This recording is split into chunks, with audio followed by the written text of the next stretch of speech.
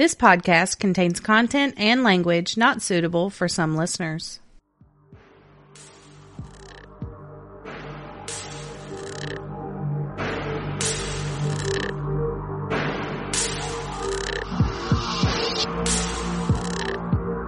Welcome to Oddities and Curiosities, a podcast about murder, the paranormal, and other oddities sure to pique your curiosity. We are Amanda. And Brittany. Oh, okay. Hi, friends. Hello. We'll get it. I promise. We'll find our niche It's fine. or whatever we do. I don't know. The hump day treat's gonna help. Hump day. Thank God. Okay. It's episode 37. 37. Bar crimes. Yeah. Because this episode is coming to you the Wednesday before St. Patrick's Day. Yeah, so tomorrow, wear your green, bitches. Yes. And most people spend St. Patrick's Day in the bar. Mm-hmm. Drinking green stuff. Yeah. So this hump day, we'll be drinking green stuff. So I tried my hand at bartending today. Yeah. And I found this St. Patrick's Day drink. I don't even know what it's called. Does it have a name? You know what? Hold on. Let me look at this little picture and I'll tell you if it has a name. It's really good. Nah, it don't have a name. It doesn't have a name. We It's should just- name it. I don't have the brain capacity for naming something right now, but maybe it'll come to me later. Okay, if we can't think of anything, when I post it, we need your ideas. What should we call Suggestions. this? Yes. Because I don't see a name. Okay. But it's like a punch type drink. yeah. You know, That- like that, We spiked it. yeah. So it's Sprite, sherbet, whipped cream, sprinkles, and a little airhead candy to make our rainbow. Hell yeah. And then, of course, we added my favorite, Grey Goose vodka. You're welcome. It's delightful. Mm-hmm. You should all do it. Well, we're also wearing our bestie socks that you bought me for my surgery tonight, so. That's true. No, my surgery wasn't tonight. That came out We are wearing the socks tonight that I you bought. me for my surgery like a month ago. Y'all, Fuck. everything is fine. It's fine. It's fine. A So it's just been like a crazy day. little bit. We did our gym thing today Oh my God. and almost died. But here we are. But we killed it. And we did a little merch research today. Yeah, we did. So we'll be asking y'all some questions Oh, we about found some that good soon. stuff. Yeah. And then we both ran various errands today. Both ended up at Target. Of course. Caw. And then on our way home, we both ended up sleeted on. What the? Yeah. It was 80 degrees 2 days ago, and now yesterday. we're being sleeted on. So that's a thing. Yeah. Welcome to texted Louisiana. her, and I was like, Brittany, I think I called you first because Yeah, I didn't I answer realized mine. how bad it was, and I was like, it is freaking sleeting. Yeah. What is going on? So it's been a weird day. Yeah. Weird Friday. Yeah. But it's okay. It's fine because now we have Now we have alcohol. vodka. I love it. Mm-hmm. It's really good. Vodka and candy. We don't know how. Oh, you did put what? One shot? I just put one shot, but because of the size of the cups and the way we proportioned it out, Bro, he's doing his job. you taste vodka with a hint of sherbet. Yeah, it's really good. I kind of like it. Mm-hmm. Go to Facebook and Instagram so you can see the photos for our cases this week. Yeah, do that. I cannot think of any other housekeeping at the No. moment. Yeah, that's good. Yeah, we'll That's just good. throw it in later. Just go to the social media things. Housekeeping. Housekeeping. Come back later, please. All right. So, okay. in my quest for bar crimes. Oh, Lord. Yeah. So, first, my idea was I wanted like a bar fight gone wrong. I wanted there to be like this huge bar fight and someone died. And we're sure those exist. But alas, I could not. But alas, Amanda came at Brittany. I could not find any more. Well, like I couldn't find any that was other than like one small news report. Mm-hmm. So it was like, I can't build a case on that. So then Amanda was like, hey, this is hard. And I was like, yeah, I know. So we changed it to bar crimes. Yeah. And mine's still a bar crime gone wrong. Yeah. Just broaden our horizons a bit. Mm-hmm. And mine is sort of a bar crime, but it's sort of not. But you'll see. You know what? It's okay because we're the owners of this business and we can do that. You're right. We have creative freedom. Yes, we do. But this one's pretty cool because it's super close to home. Super, super close. So close that I have been to this place before. A few times. Yeah. Both. So my case is on Brandy Wells. Yes. Yes. It's kind of a popular case, so some of y'all may have heard it, but I'm going to put my extra flair and pizzazz on it. She's going to Britney-fy it. Yeah. Okay, so Brandy Wells, 23, was looking forward to a night out before she had to start classes for the fall semester. So let's go ahead and go to the notes real quick so we can see what Brandy Wells looks like. It says Brandy Wells. Yeah. There she is. She's so cute. I know. Look at her little freckles. Ugh. I love freckles. I know. I do too. Graham Central Station, a nightclub in Longview, Texas, offered ladies' night specials on Wednesday nights. Yeah. She decided to go there on the evening of August 2nd, 2006. She left her Brownsboro, Texas apartment and made the 30-minute drive to her mother's house in Tyler, Texas. She was hoping that her younger sister would go to the club with her, but she wasn't feeling well and was already in bed when Brandy arrived. I feel that. Not wanting to miss out on her final chance to have some fun before she returned to school, Brandy made the decision to go to the club alone. She never returned home. That is never a good idea. Yes. People listening, don't do that. Buddy system. Buddy system. Dude, I rescued a girl one night from 3 guys. She was drunk as hell. Her boyfriend left her at the bar, and these 3 guys were dancing all around her. She could barely see straight. She couldn't stand up without slurring her words and swaying back and forth. And I was like, no, ma'am. Fuck that guy. Y'all go away. Why would he leave his girlfriend at the bar? They got into a fight, and he was an asshole, apparently. Oh, my God. She was really pretty. I saw a Criminal Minds episode one time about a guy trying to leave his girlfriend at the bar. Yep. Like, those 3 guys would have taken her home and done God knows what with her. Yeah. No. That's so sad. I took her home. So, anyways, sorry. Yeah. No, good story. Brandy Wells was born on November 28th, 1982. Growing up in Tyler, Texas, she was known for her love of music with a dream of becoming a country singer. Yeah, girl. As most girls in Texas do. True. So I have a picture of a young Brandy Wells from like middle school, high school times. Oh, okay. All right. Look at them over tweezed eyebrows that we all did in the 2000s. Which is why I have to color mine in every day. Luckily, I've been given the gift. Yes, you have. I have super bushy eyebrows. You're so lucky now. I used to hate them. They were awful. But now they're a thing, so. Yeah. So I can't tell if she has her hair colored in this picture or the previous picture. But it's not the same. I think the blonde is like the previous picture. I bet that's colored because in a lot of the pictures, her hair is that auburn color. That's really pretty. But everybody wants to be blonde. I know. I don't want to be blonde. I did it too. Twice. Killed my hair. Brandy was a graduate of Chapel Hill High School, where she had been a member of the band and the flag corps. She was talented enough that she received a college scholarship to the University of Texas at Tyler. Okay. I know. Get it, girl? Yeah. Although she had done well in her freshman year, she fell in love and decided to get married at the age of 19. 19? I have thoughts, but I'm going to continue to read. It's just young. Yeah. Okay. If you can't buy beer, don't get married. That should be the rule. At least do that.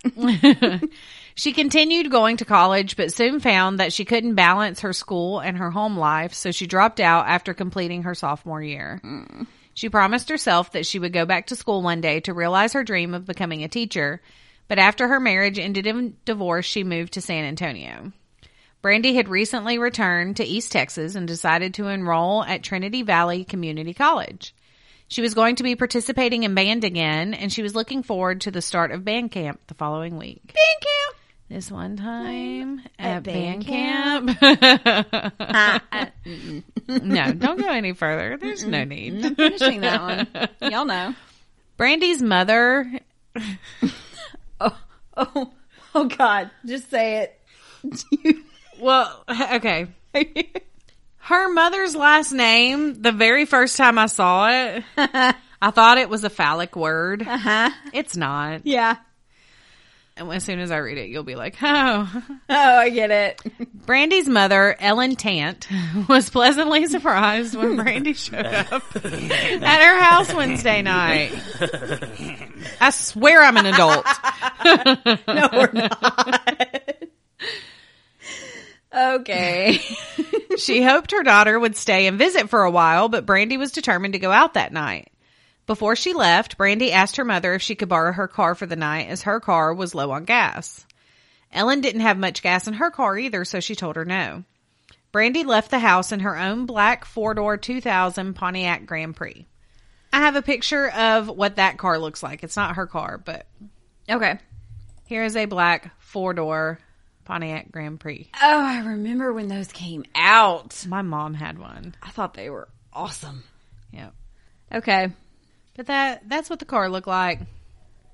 I mean, she couldn't give her like $5 for gas. That would have gone a long way back then. Maybe she didn't have cash. I mean, I get it, but Yeah. eh. I'm Okay. sure she wishes she did a lot of things differently. I know. Okay. Her mother assumed that she was going to one of the local nightclubs in Tyler. Yeah. I've heard it's called the Electric Cowboy. Yeah. There. Yeah. Yeah. So true story. I'm doing the research on this, and the Tyler bar that she, people thought she was going to was called the Electric Cowboy. Yeah. Well, It was. later on, Graham Central Station changed their name to Electric Cowboy. They are Electric Cowboy right now. Oh. So I just thought that was kind of interesting. Yeah, because every time I've heard it, they say Electric Cowboy, but back then it was not. Well, no, that's not. Is that what you? No, the bar in Tyler that her mom thought she was going to was the Electric Cowboy. Right. That's true. Right. Okay. The bar that she okay. actually went to is Graham's Central Station. Yes. But it's not Graham Central Station anymore. Right. It's the Okay. Electric Cowboy. Okay. So it's just kind of funny that it has the same name as the bar that her mom that's why I thought she got was going to. confused. Okay. You're so pretty. It's okay. I didn't know that fact. So Yeah. I just Cool. thought that was weird. okay.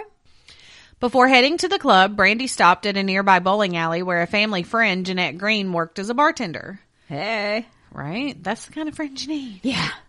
Brandy told Jeanette that her mother said she could order a drink and charge it to Ellen's tab, and Jeanette made her a cherry vodka sour. I know somebody else that likes. Y'all can hate on those drinks all you want to, but that's my favorite. I It's my like favorite it drink. when you drink those. I'm funny when I drink that. She's funny, and she'll get out on the dance floor and not care. Like, she'll get out there, but when she's drinking those, she doesn't care. It's the vodka. It's just vodka in general. Well, I'm glad we're drinking vodka. That's what does that. For future reference, if you want me to be fun, give me vodka. Yeah.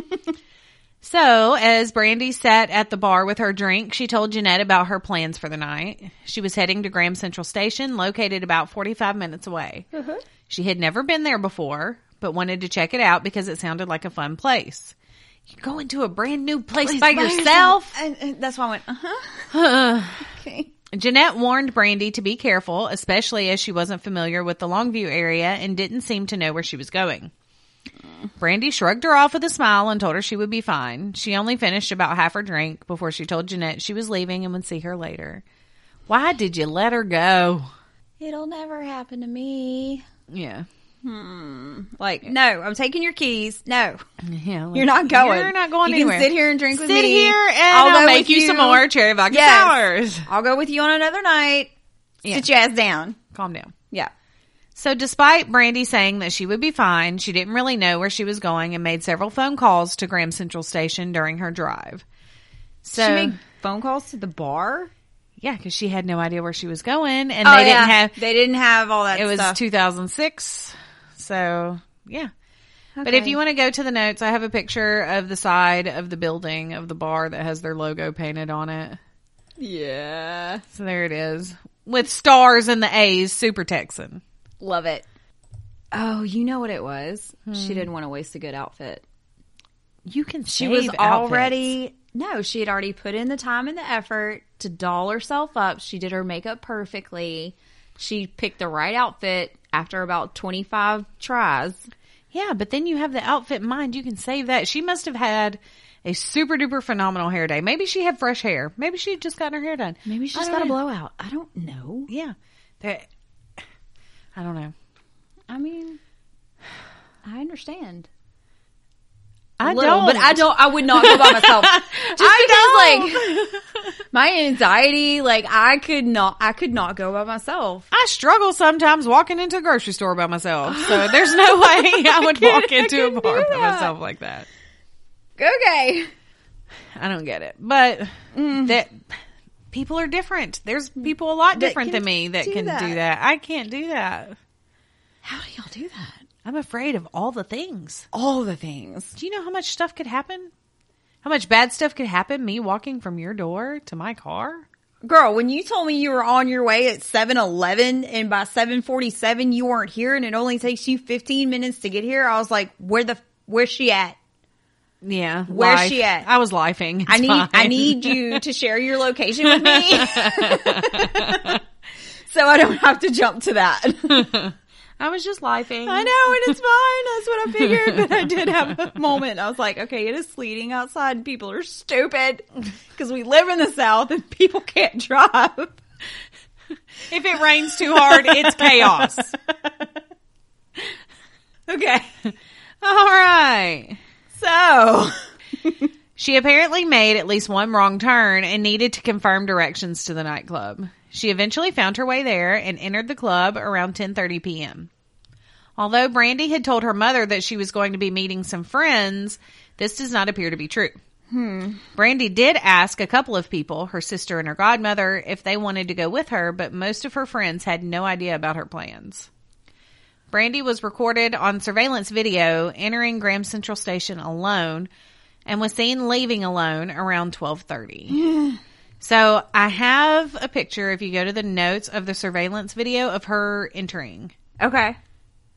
So she's the one in the tube top with her hands like on top of the paper right there Oh, okay. Okay. at the front with the bangs. See, she didn't want to waste a good outfit. She got some sparkly going. Yeah. She spoke with several people inside the club, but she didn't run into anyone she knew that they could tell from the videos. Okay. It's unclear if she had anything to drink while she was there, but those who spoke to her recalled that she seemed sober.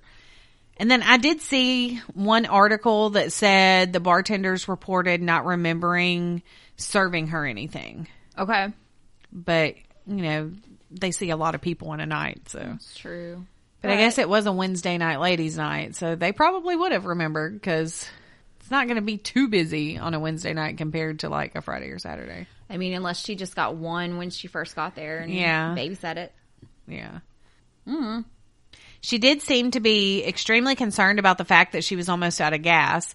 And while she didn't directly ask anyone for money, one man said that she hinted that she could use some gas money. Can I buy you a drink? No, give me some money instead. Can I just have the cash though? That would be way better. Yeah. Thank you.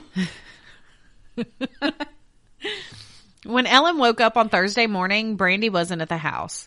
Ellen wasn't particularly concerned and assumed that Brandy had too much to drink the night before and stayed with a friend. Brandy lived with a roommate in Brownsboro, and her roommate grew concerned when she hadn't returned by Thursday evening and called Ellen to see if she was still there. Oh. It was at this point that Ellen started to worry, and she began calling her daughter's cell phone. She left several frantic voicemail messages without getting a reply. Okay, so I have some thoughts. Okay. Yep. Me too. Okay, so Thursday morning you wake up, your grown daughter is not there. Okay, I probably would have assumed the same thing. Yeah. Give her a little bit. She had, Maybe till that night. She spent the night with her girlfriends because her mom thought she was going out with her friends. So I would have thought the same thing. But if it's noon and she hasn't called and she hasn't shown back up, I'd have been calling her. Like, hey, are you coming back by here before you head home? Or, even I wouldn't have necessarily been worried at that point. No, I've just been like, you good? I probably would have been, a little aggravated. Like, okay, what are your plans? I need to know what your plans are. Are you coming back here? So I would have started checking up. By noon, I would have been like, all right, where are you at? I would have started calling her then.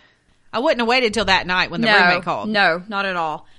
But things were different. I know that wasn't that long ago, but people weren't buried in their phones then. My kids know. You check in. I don't give a shit. You check in. Yeah, I agree. I'm just saying, if you think about phone culture from now compared to 2006, it's a big difference. It is. But I still would have been calling my kid. Oh, yeah. Way sooner. Yeah, a lot sooner. I don't know. That's just me. Yeah. Now, with the fact that we have that technology, right? If you don't hear from somebody in an hour, you're freaking out. Kind of. Why are you not answering your accessible. phone? Yeah. Yeah. Okay.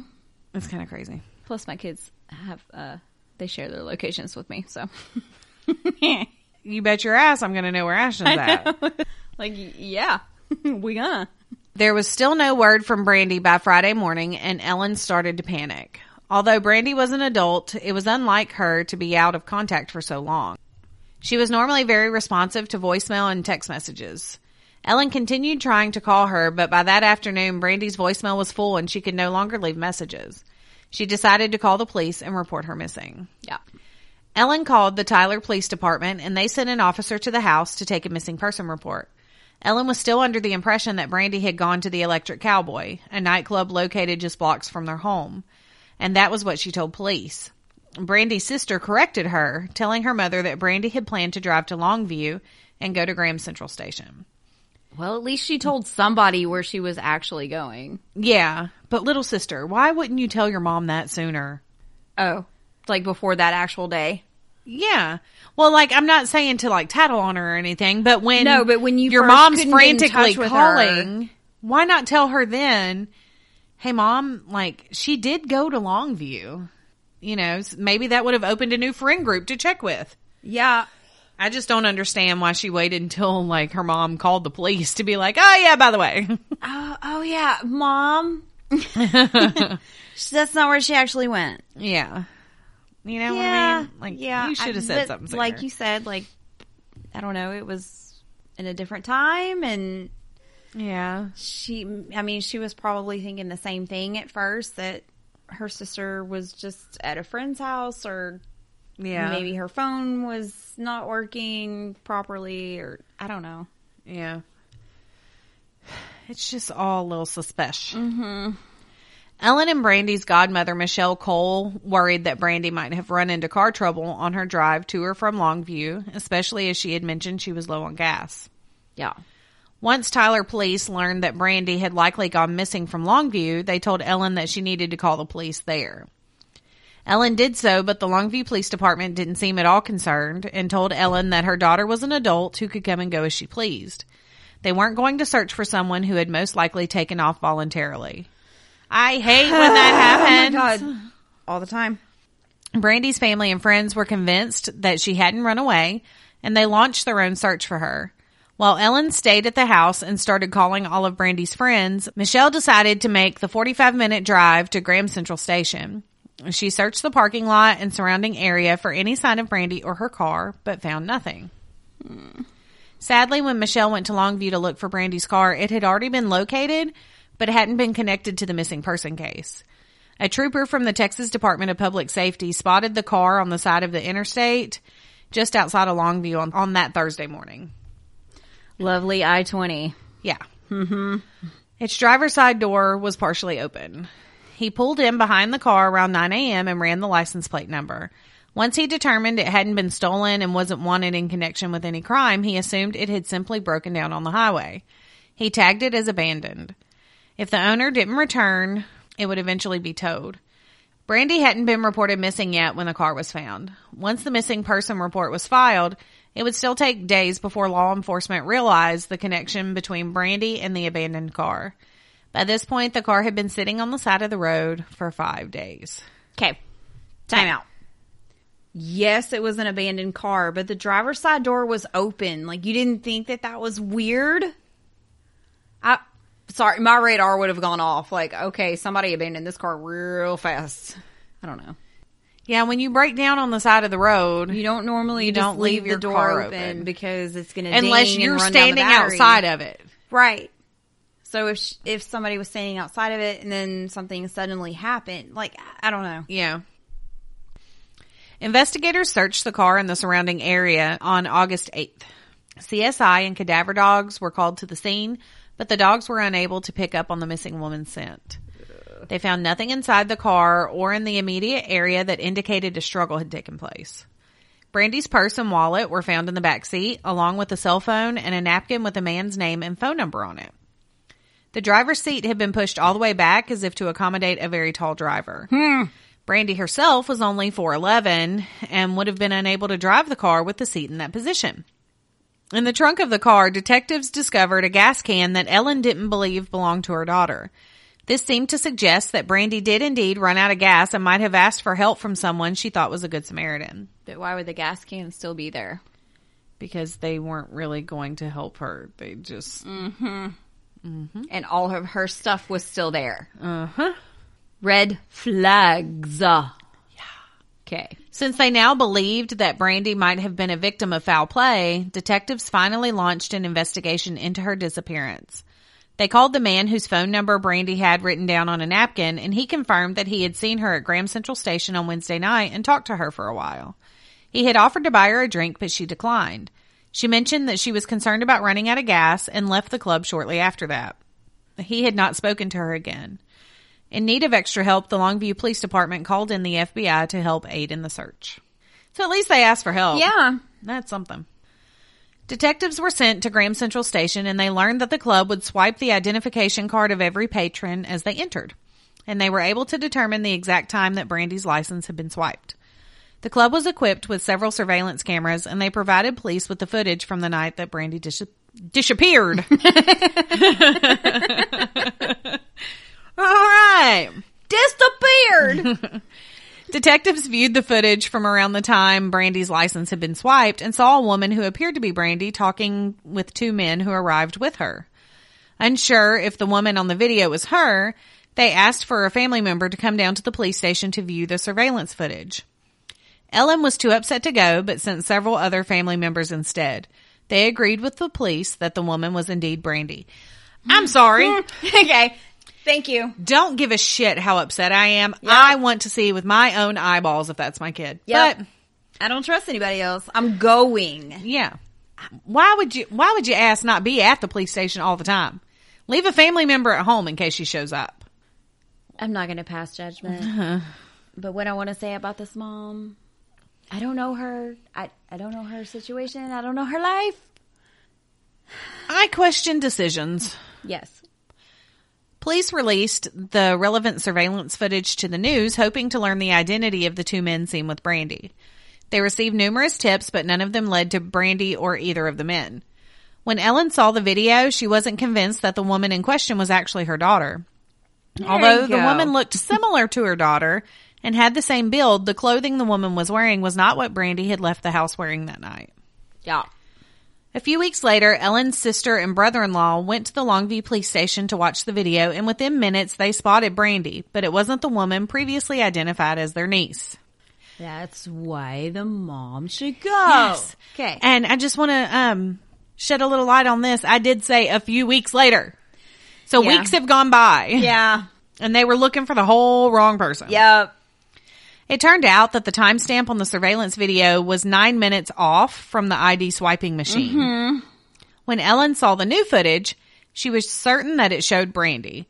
She was wearing the clothing that she remembered Brandy changing into, and she arrived and left Graham Central Station alone. As she exited the club, an unidentified man wearing a white cowboy hat could be seen leaving right behind her. He appeared to head off in a different direction than Brandy did as he entered the parking lot, but he did glance towards her. Immediately after Brandy moved out of the view of the surveillance camera, a shadow can be seen that seems to indicate that she changed direction and headed towards this unknown male. Attempts at identifying this man were unsuccessful, and it is unknown if he was at all connected with Brandy's disappearance. Because there were no cameras in the parking lot. Of course not. Never trust the Stetson.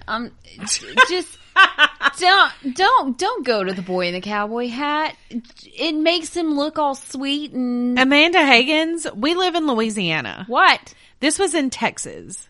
About 70% of the population wears cowboy hats. I don't So care. just don't He was talk to wearing anyone? A white one. It was white.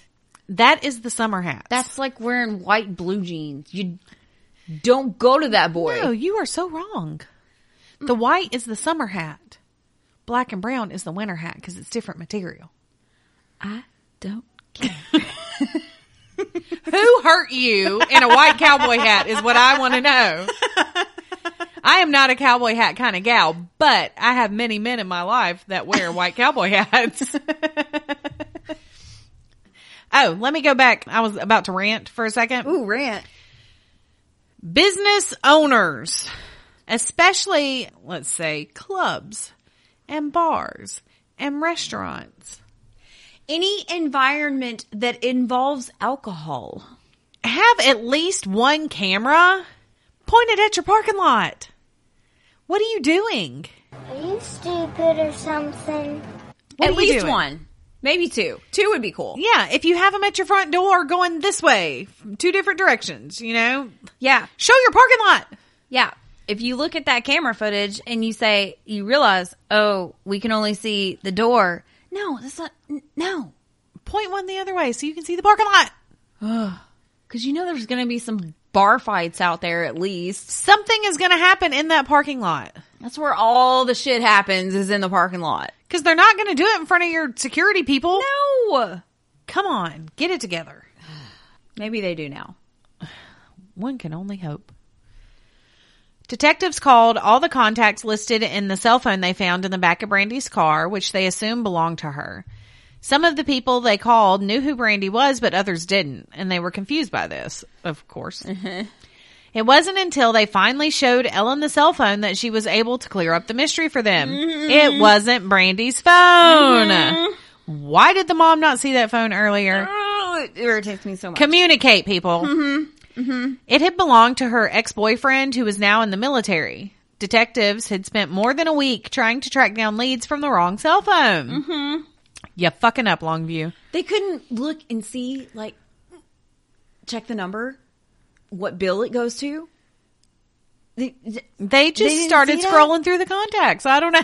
I don't know. They didn't call mom. I mean, come on. Right? Brandy's cell phone was not found in the car, leading them to wonder if she might have taken off voluntarily after all. Without her car and her purse. A girl's not going to leave her purse. I'm sorry. There's too much stuff in there. Yep. Once they obtained cell phone records for Brandy's phone, they discovered something disturbing. There was no activity on the phone at all for more than a week following her disappearance. But then a number of calls were made to and from that phone. Hundreds of calls, one right after the other, 1 to 2 minutes in length, suggesting the phone might have been used by someone dealing drugs. Authorities traced the phone to a man and his niece who said they had been given the phone by a third man. This man claimed that he had found the phone on the ground on August 11th and simply decided to start using it, as one does. I mean, No. yeah. No. No. This man, whose name has never been released, We are anonymous. had a criminal record and police were already familiar with him. The location where he claimed he found the phone was a very high crime area about 4 blocks away from the highway where Brandy's car was found. It is unlikely the phone would have gone unnoticed on the ground there for 9 days before being found. 9 days. Yeah. And this is the only random person that picked it up. Yeah, that's what they're saying. There's too many hooligans running He around. claims he found it in that location. There's Yeah. no way to know where he actually found it. No. The man and his niece agreed to submit to polygraph examinations regarding Brandy's disappearance, and they passed. Big whoop. Yeah, those mean nothing I know. anymore. And the man who claimed he found the phone initially refused to be polygraphed. Later reports indicate that he finally agreed to take one, but he failed. He is a person of interest in the case, but police do not have any evidence directly linking him to Brandy's disappearance. So, on September 19th, 2006, Brandy's family contacted the Laura Recovery Center, a group dedicated to helping find missing people. The group set up a search of the area around Graham Central Station on September 26 with the use of volunteers on horseback and four-wheelers. Cadaver dogs were also brought in, but nothing was found. On December 23, 2006, a second search for Brandy was conducted by the Laura Recovery Center. A bag of bones was found, but it was later determined they belonged to an animal. Why we got animal bones in a bag? I don't know. It would be more helpful if I knew what type of animal that was, and then I could How? go from there. How would that be helpful? Because I know that some hunters and stuff like that, after they take all the meat and they skin it and all that, they just toss the bones. See, that's why I don't hunt for things. That's just gross. No, we just go to Target. Yeah, I just go to Target. A third search was done in early 2007, but nothing was found. On October 29th, 2006, the burning body of a woman was found in the oil fields of Gregg County. The area is approximately 7 miles from where Brandy's car had been found. While the body was unrecognizable, police were able to note the unidentified woman was wearing a purple sweater and blue jeans. An autopsy was performed, which confirmed the body belonged to a white female. A forensic artist was brought in to do a rendering in the hopes that someone would recognize the woman. While first believed to be Brandy, dental records later disproved this. The woman who had been dubbed Lavender Doe was publicly identified as Dana Dodd in February 2019. What? Just when they go to do a search for someone and they end up finding other bodies in the process. I know, it's insane, right? Oh my God. Oh my God. Yeah. There's a problem. Okay. Why is there an overabundance of bags look, of bones there's a around body. here? There's a body. Look, there's a body. Yeah. Or what? Ooh, there's a body. Ooh, there's a body. I have nowhere to put this. Okay. In May of 2001, a tree clearing crew found what was believed to be human remains behind the Sunset Inn on West Marshall Avenue in Longview.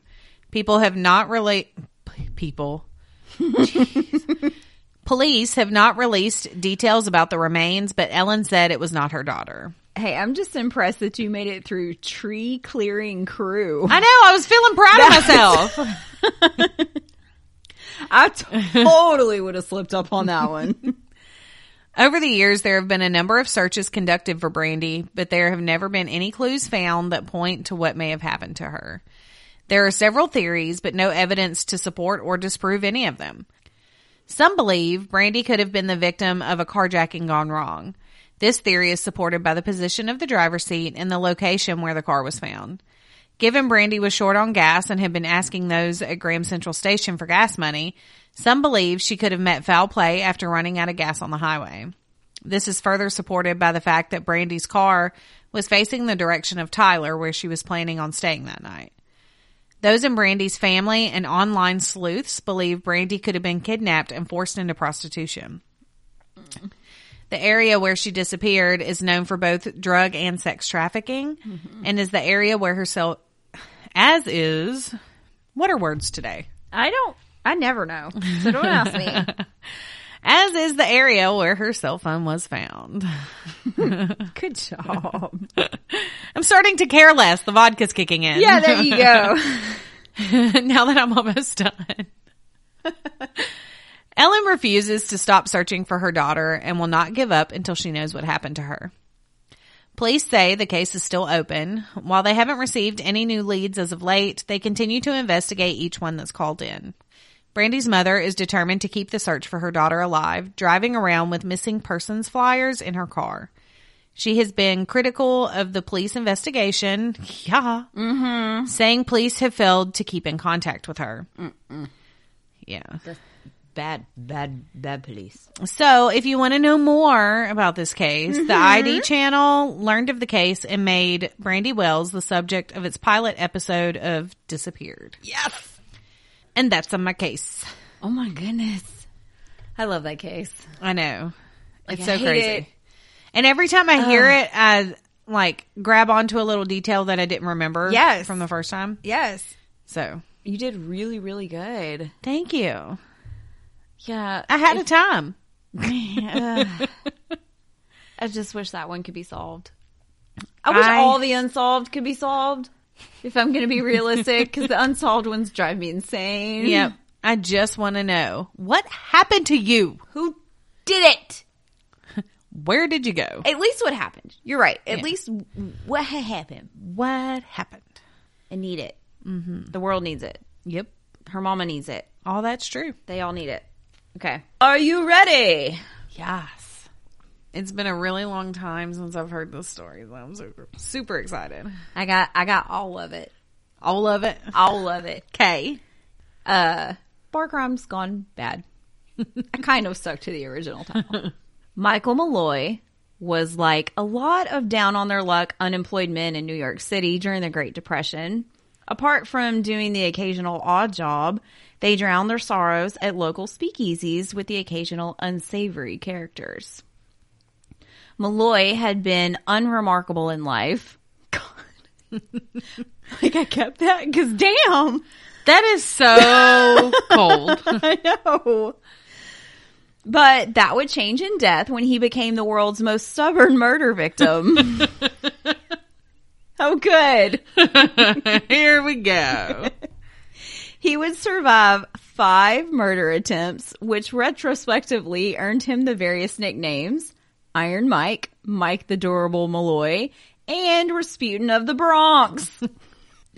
Michael Malloy was a regular at Tony Marino's bar, where he'd drink until he passed out. Okay, get it. I mean, do what you do. Times were hard. Marino, 27, would be lucky to get money from customers for his bootlegged whiskey. Tabs were open, but few were paid. On top of the economy being shit, it was also during the most ridiculous ban ever in history, in my opinion. The mother effing Prohibition. Yep. Stupid. Every morning, the old man showed up at Marino's place in the Bronx and requested another morning, if you don't mind. I don't know how he talked in his muddled brogue, but hours later, he would pass out on the floor. Okay. For a while, Marino had let Malloy drink on credit, but he no longer paid his tabs. I have a picture of Marino's place. Okay. Well, that's a very unremarkable place. It very much so is, but it was also hidden, so, you know. True. True sees. Okay. So, one afternoon in July 1932, Malloy was drinking as usual, and Marino and his 2 friends, Francis Pasqua, 24, an undertaker by trade. That's awesome. Yeah. And You have to have a cool job if your name is Francis Pasqua. Pasqua. Yeah, you gotta I mean, have a you cool have job. to do something great with that. Yeah. And Daniel Kreisberg, a 29-year-old grocer and father of 3. So they got an idea to make some real quick cash. Take out a life insurance policy on Malloy and help him drink himself to death. Okay. Mm-hmm. So that's the thing. You can just take out life insurance policies on just 2 Fs.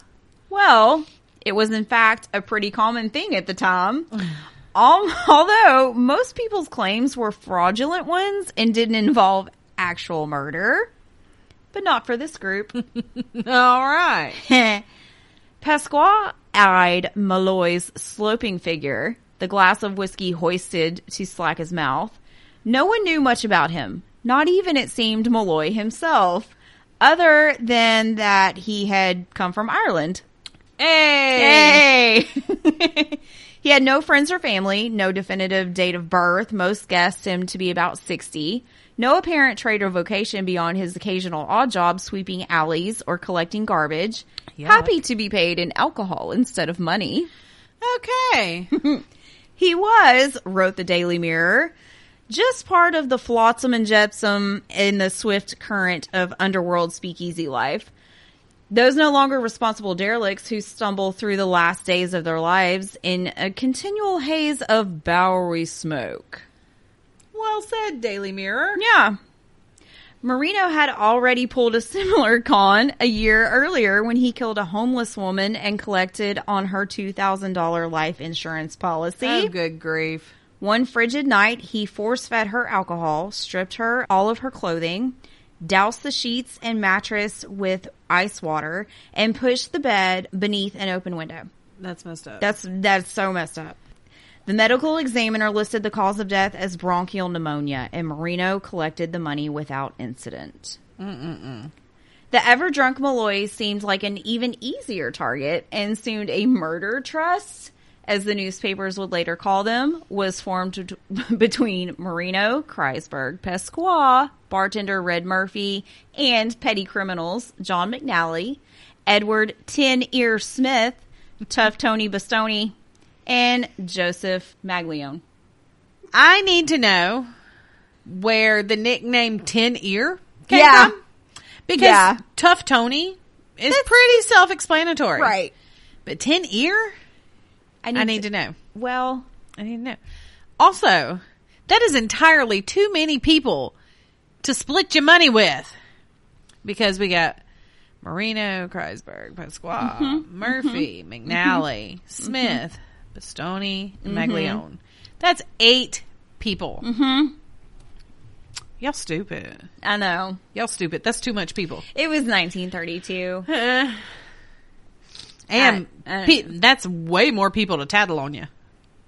Yeah, don't involve. I mean, I guess they trusted who they wanted to trust, but that's too many hands in the pot for me. Yeah, y'all too extra.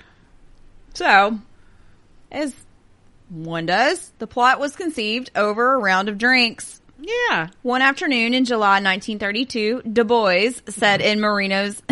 I mean, that's just... Why would you not call them that? The boys. Du Bois. Said in Marino's speakeasy and raised their glasses, sealing their complicity, figuring the job was already half finished. Yeah, he was already drinking himself to death. Right? We'll just help him along a little. Pasqua offered to do the legwork. Legwork. Paying an unnamed acquaintance to accompany him to meetings with insurance agents. This acquaintance called himself Nicholas Melroy. Why are you involving one more person? That's 9 people. It's not one more person. Hold on. Okay.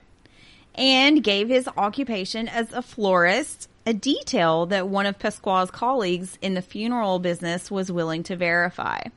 It took Pasqua 5 months and a connection with, like a little crooked agent to secure 3 policies, all offering double indemnity on Nicholas Melroy's life. Okay, double indemnity, that word. I've had too much indemnity. Okay. There he goes. Okay, this means that the insurance policy beneficiary is to be paid twice the face value of the policy in case of the policyholder's accidental death. Okay. All right. So they took out 2 insurance policies with Prudential Life Insurance Company and one with Metropolitan Life Insurance Company. Pasqua recruited Joseph Murphy, Red Murphy, the bartender at Marino's, to identify the deceased as Michael Malloy and claimed to be his next of kin and beneficiary. So he is Nicholas Melroy. Okay. Mellory. Whatever you want to say. Gotcha. Okay. If the plan was successful, each member of the trust would receive a share of $3,576, which is about $65,000 today. Okay. So, that's $65,000. I mean, but you cut the number of people in half.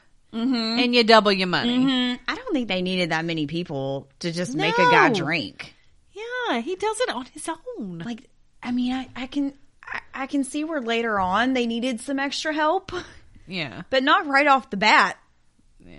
No. All right, I got a picture of Du Bois. Okay. All right, from left to right. Pasqua, Okay. Joseph Murphy, Okay.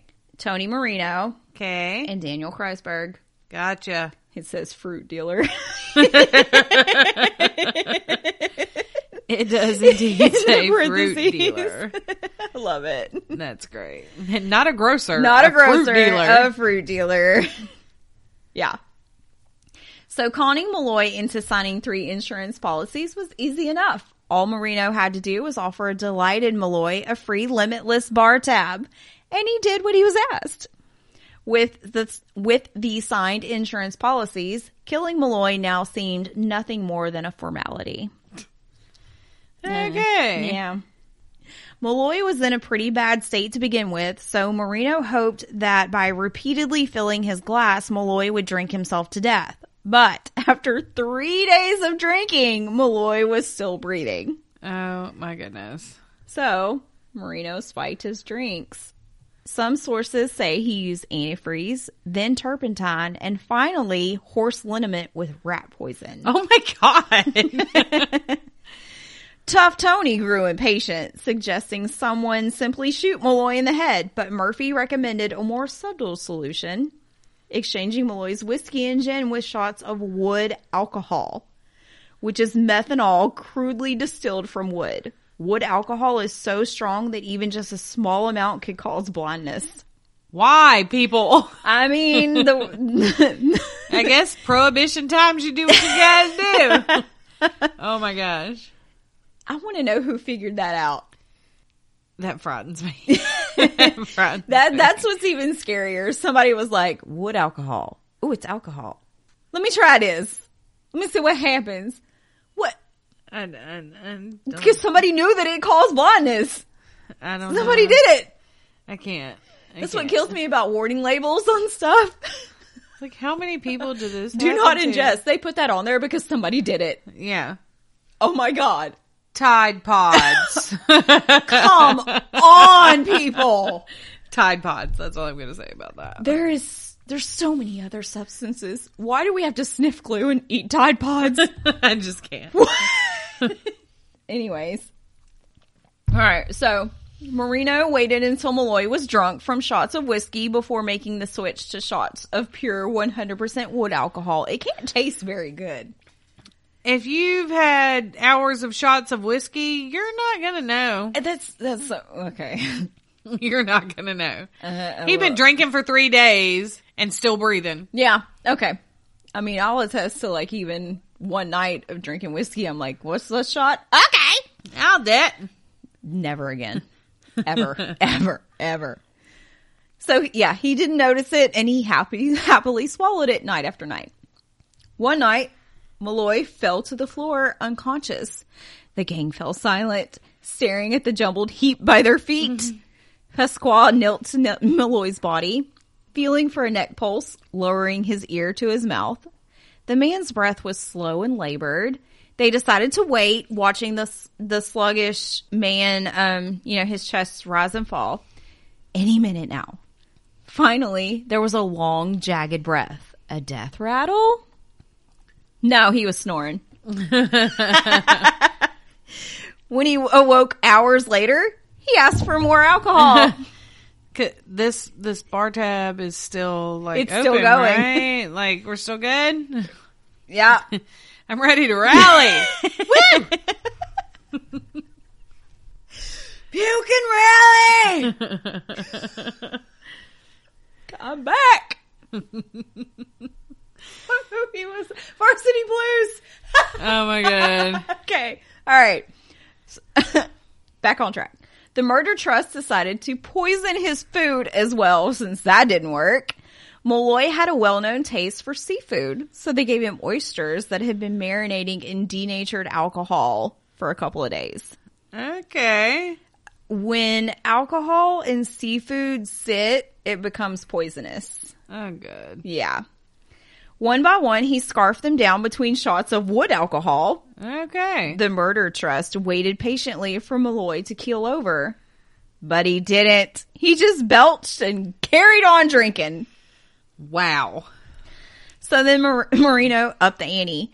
He let an open tin of sardines rot for a few days, then prepared a sandwich for Malloy seasoned with broken glass, carpet tacks, and finally ground shavings from the sardine can.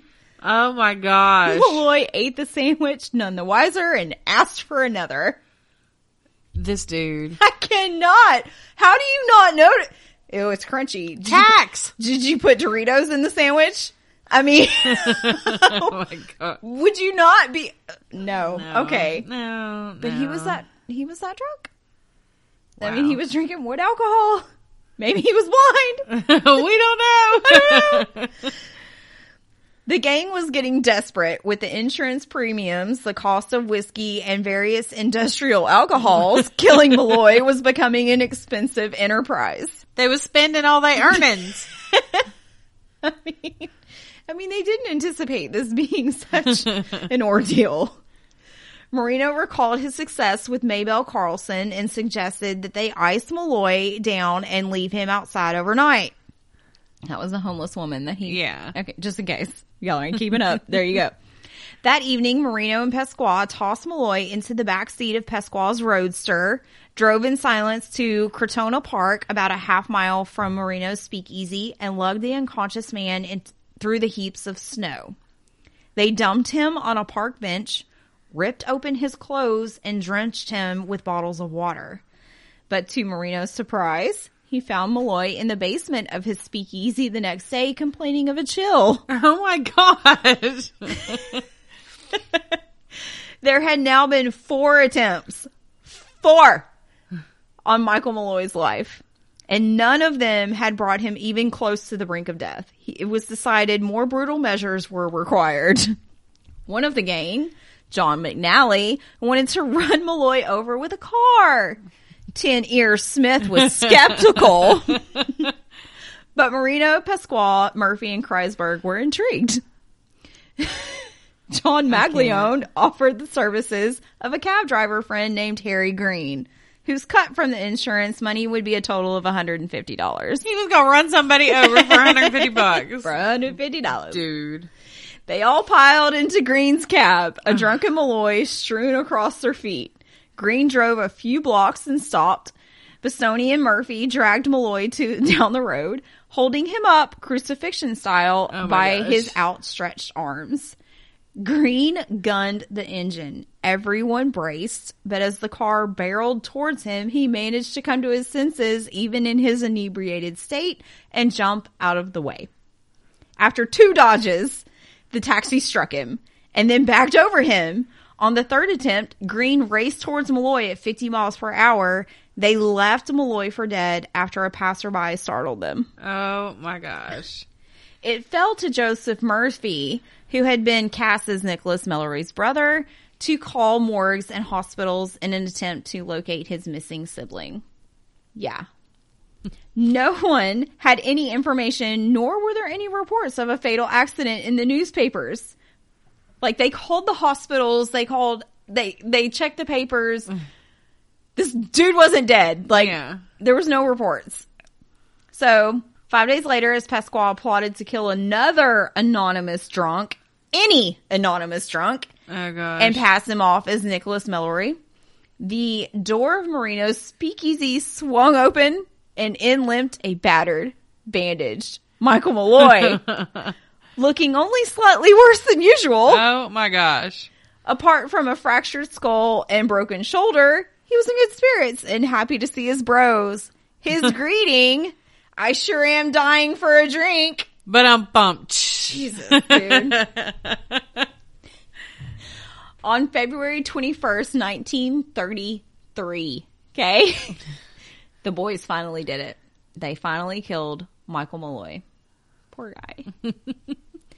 In a tenement room that was above the speakeasy, they put one end of a rubber tube from a gas light into his mouth, wrapped a towel tightly around his face, and then poisoned him with carbon monoxide. Aww. Yeah. I don't like it. But I have a picture of Michael Malloy, deceased.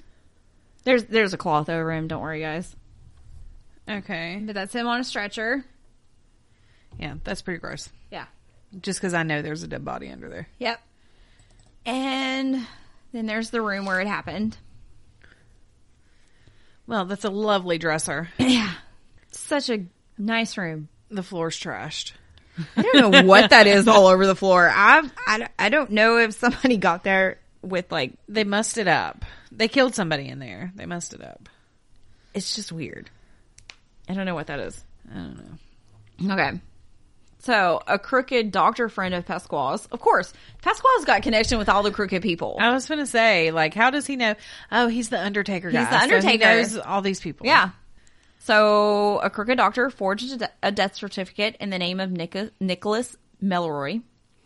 They only received an $800 payout from the Metropolitan Life Insurance. And then everything began to fall apart for the murder trust. Fucking karma bitches. Mm-hmm. When they tried to collect the insurance money from the Prudential Life Insurance Company.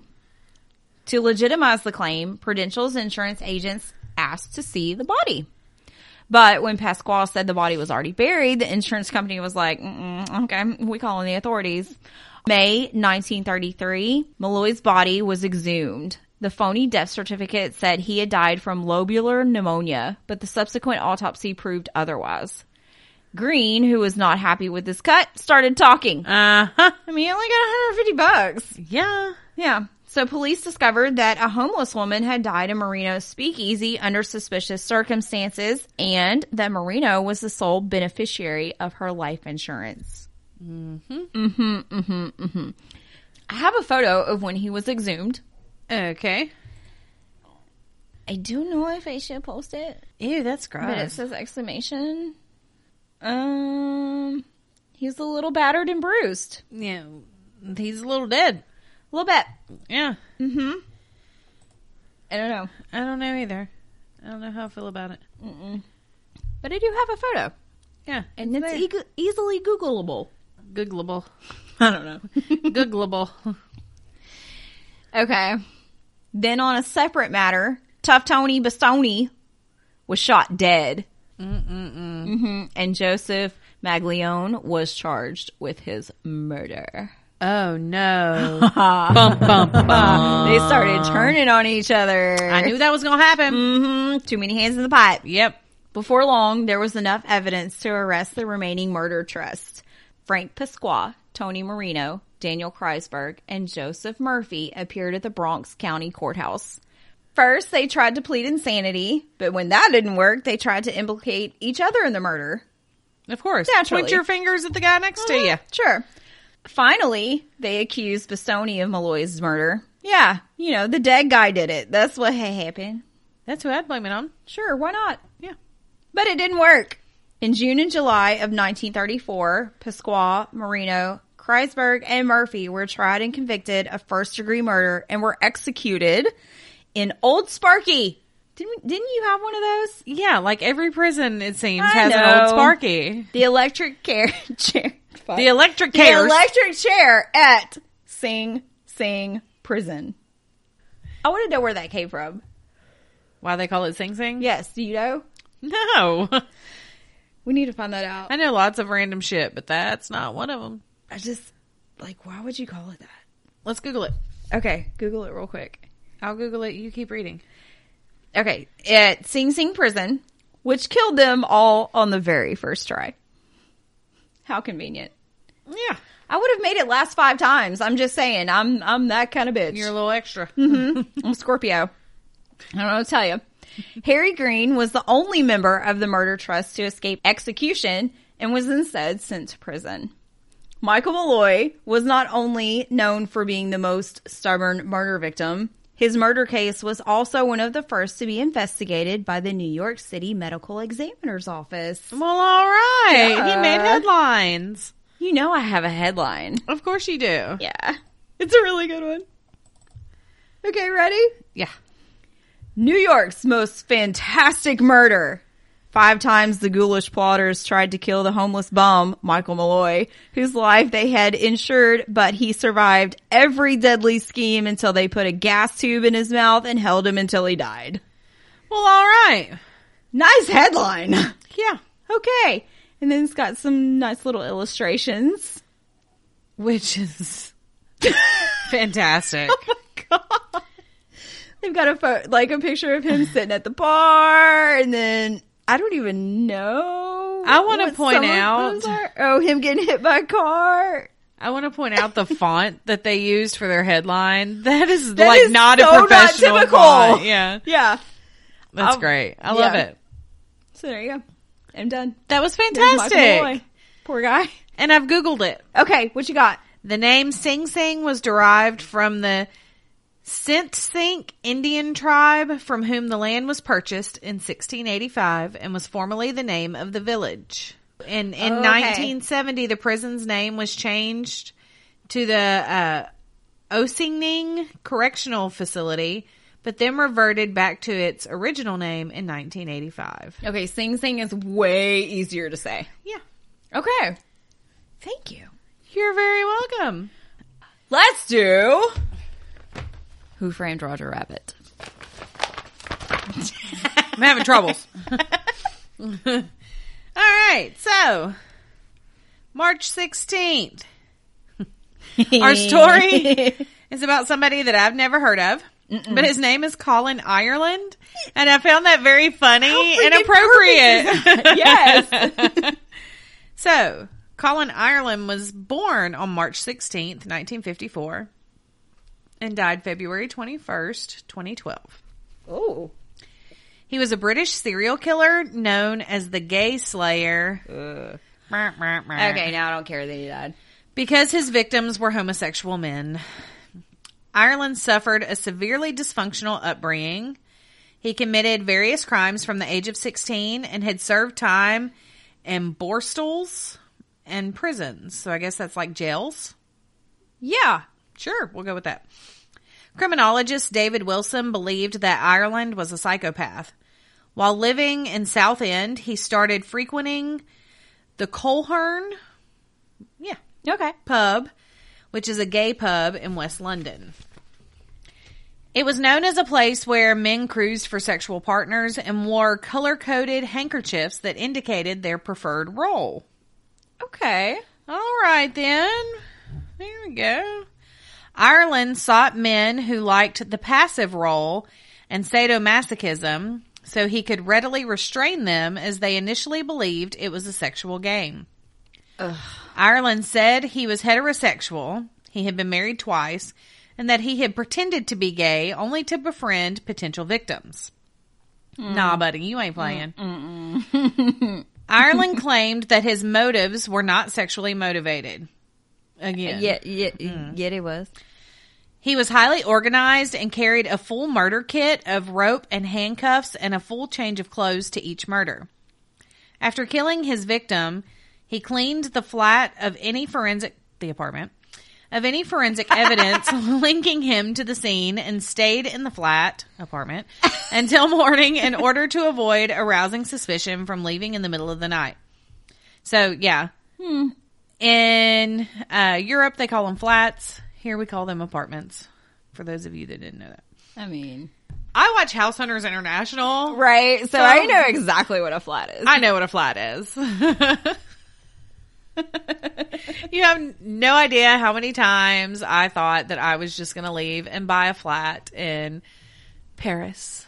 I know. I was like, oh, I want a flat. And then I figured out, Poland. that's what they call apartments. But I still want to live in a flat. Yeah. I want to live in a flat in Paris or Poland or, I don't know, Can I call my place a flat? Ireland. It ain't flat. It's 2 stories. I'm more flat than you. No, bitch, you not. We wasn't talking about the chest, but woo. Okay, let's finish this one up. Oh. He was jailed for life for the murders in December 1993 and remained imprisoned until his death in February 2012 at the age of 57. Ooh. So I think we can all say a great big fuck you to Colin Ireland. He's in the douche box. Douche box. Bye-bye. Bye. Not to y'all, to Colin. to him. Okay, so There was one point in that story where we were like, Ireland was da-da-da-da, and I was like, Ireland. I forgot that his last name was Ireland. Just for a split second. That's fantastic. Yeah. I know I have ancestry in Ireland. Yeah. That's pretty much all I know, though. Ireland and Scotland. Okay. I want to do one of those 23andMe things. Or the little ancestry things where, you spit in the little tube. You don't spit in the tube. You swab your cheek and you put it in the tube. I thought you spitted. Swab your cheek. I'm like 90% sure. I mean, I guess you could do either one, That- but they need cheek The cells. ancestry one, you spit in. We're going to have to verify this. We do. I don't know. I thought it was a cheek swab. I don't know, but I want to do it. I'll spit. I'll swab. It doesn't matter.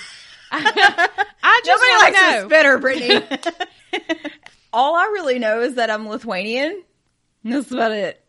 Like, I know there's some Indian somewhere. So you need to spit in a tube too. Next episode was spitting in tubes. Hey, but on the real though, Huh? if any of you people have ever done either one of those Oh, yeah. and it worked out well for you, let me know so I know which one to get. Yeah.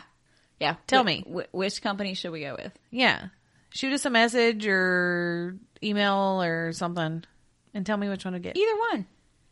Because it's going to happen. I need to know. Inquiring minds need to know. All right. We're going to be posting something on Facebook soon asking you guys what kind of merch y'all might be interested in. Yeah. So and tell us. We Respond. really need y'all to tell us. Or you can tell us from listening to the podcast.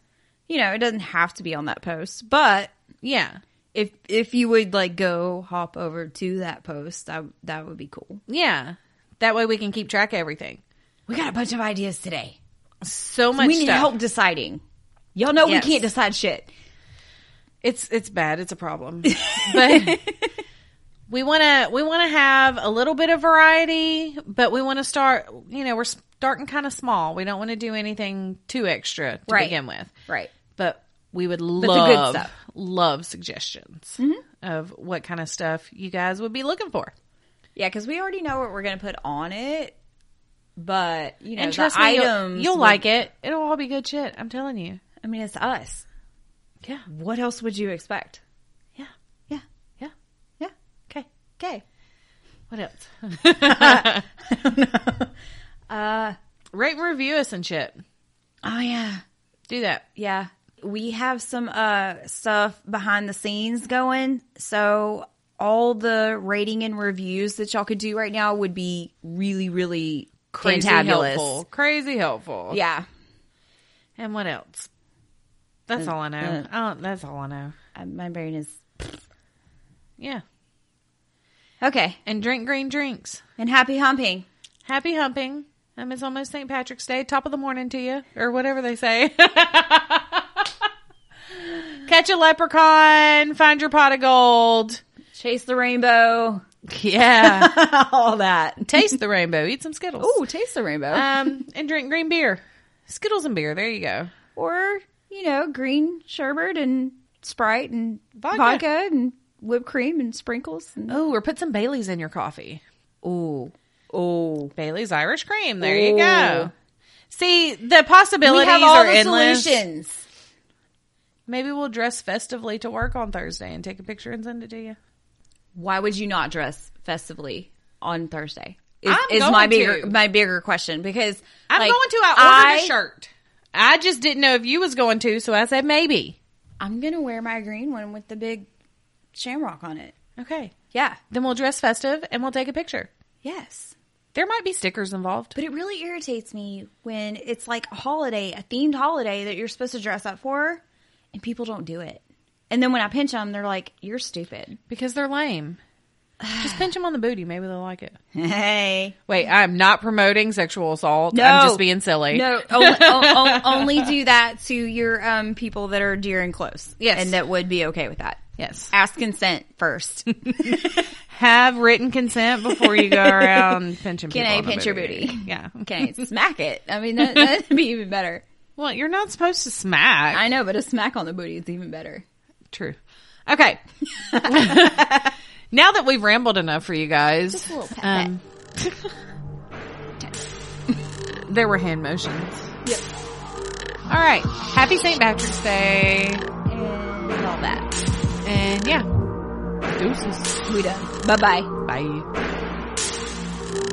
Thanks for hanging out with us. Don't forget to visit us on Facebook and Instagram for episode pics and announcements.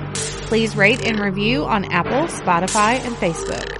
We want to give a huge shout out to Stephen Goetsky for editing, Craig Weaver for music, and our very own Amanda Higgins for art. We'll talk at you next week.